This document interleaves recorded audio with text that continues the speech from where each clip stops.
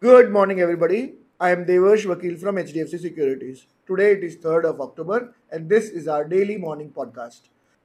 US stocks ended mostly higher on Monday as Treasury yields hit more multi year highs and lawmakers averted a shutdown of the federal government over the weekend.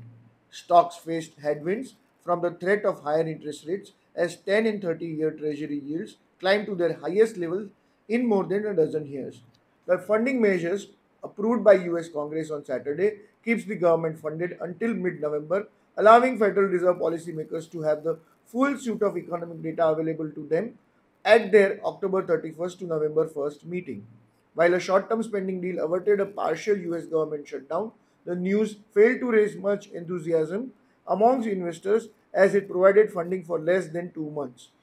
Shares declined in Asia after hawkish commentary from Federal Reserve intensified a sell-off in the treasuries and fueled a volatile session for S&P 500.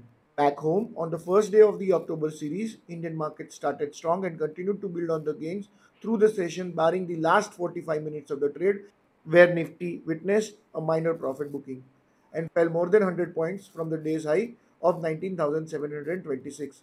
Nifty has been finding a support near its 50-day EMA for the last three consecutive sessions. Any level above 19,767 would confirm the bullish trend reversal, while a level below 19,492 would resume down the trend in the Nifty. Indian markets could open lower in line with mostly negative Asian markets today and mixed US markets on October 2nd. That is all for today. Investment in securities is subject to market risk. For detailed disclaimers, do visit our website www.hdfcsec.com. Thank you for listening and have a profitable day ahead.